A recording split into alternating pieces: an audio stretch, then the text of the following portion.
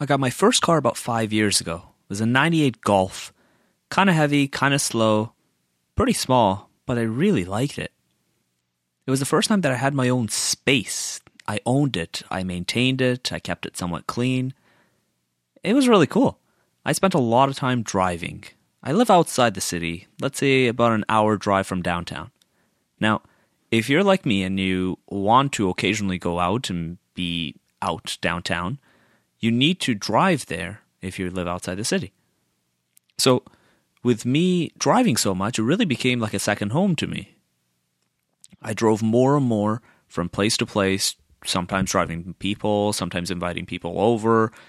It really felt like it was my own house on wheels. I started getting really comfortable with that fact. Maybe too comfortable, some would say. I sleep in my car often. Now, when I say that, people usually get a little weird about it. They think I'm homeless, or the ones who know me think that I have maybe family issues or something is going on at home. That's not the case. I just live far from where I want to live.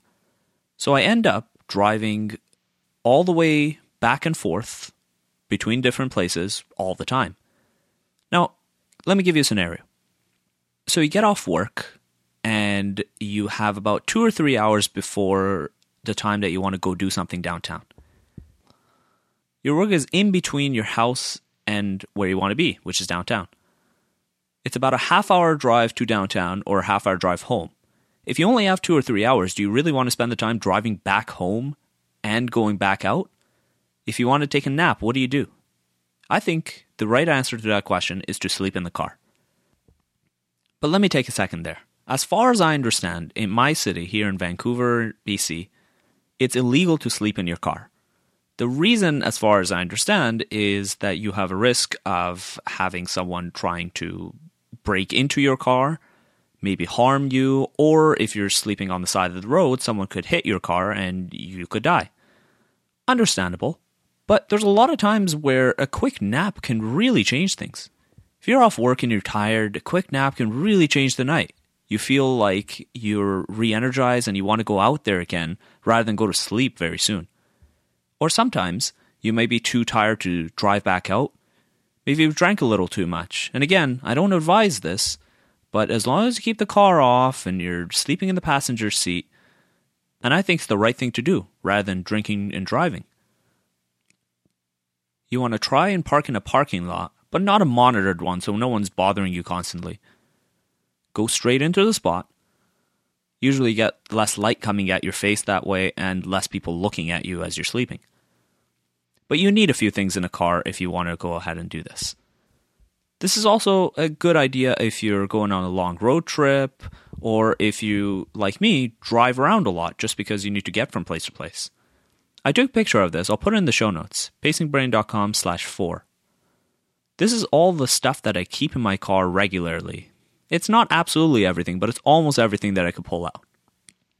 I consider them all pretty important for this sort of living. One thing that you're going to need if you live in a cold area like I do is an ice scraper. You need a really good one, so pay as much as you need to get a really, really good one when you need to get in and out of your car.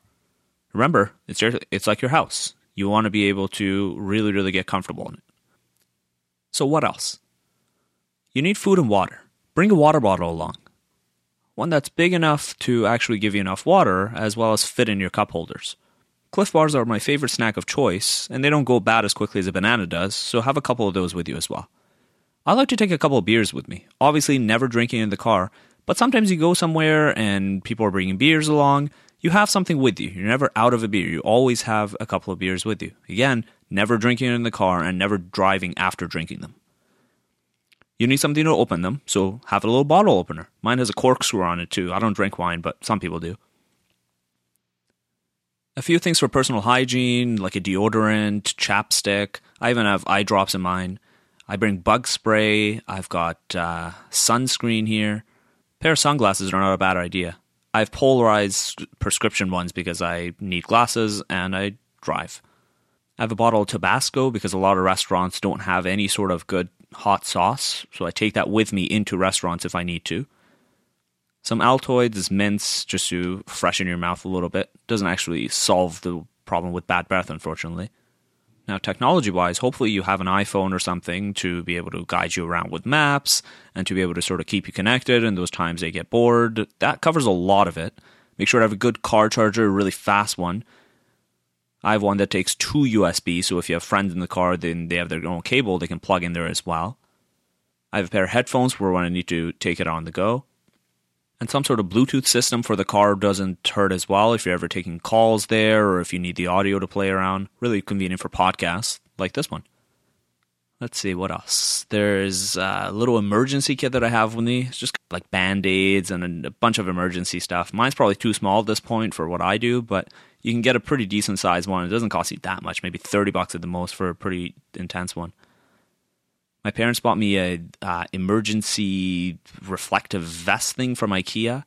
This thing's pretty good if you ever need to take off and your car breaks down. Again, if you're driving a lot, your car may break down, but get a nice, reliable Japanese like I do, and you'll probably be okay. And keep in mind, it's not like I have an RV that I'm driving around.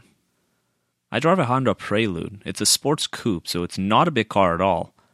I crank the passenger seat back and I just lie back on it, because the back seats are no good. They're way too squished together, and there's a fucking sex blocker right in the middle of them. I'm sure there's a reason that thing is there, but boy, that thing is annoying. Thank God there's a sunroof on top. Maybe I won't go into too much detail about that. Okay, a few things I can't forget. One is a beach towel. Now, this is awesome if you're ever driving by somewhere and you need to lay down something to sit on, like a beach. And this makes a perfect little blanket for inside the car when you're sleeping, if it gets cold where you live, like it is here. I also have a rain jacket in the back of the car, a Frisbee, a pair of scissors, a box of condoms, or even take it to the next level and have a box of Plan B, emergency contraception, that is.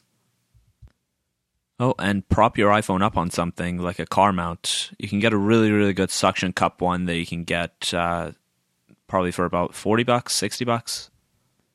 This stuff wasn't picked randomly. I spent quite a bit of time researching and finding the best things to put in the car. I'll link to all this crap in the show notes, so you can go have a look. If you buy them, I'll get a few bucks out of it too. That's pacingbrain.com/4.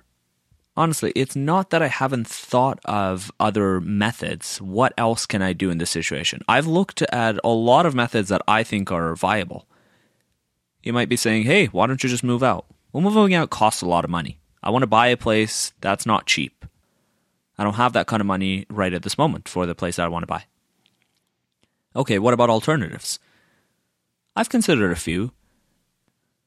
I started off thinking maybe I can move into an office. You know, you rent an office out for a few months and you live there.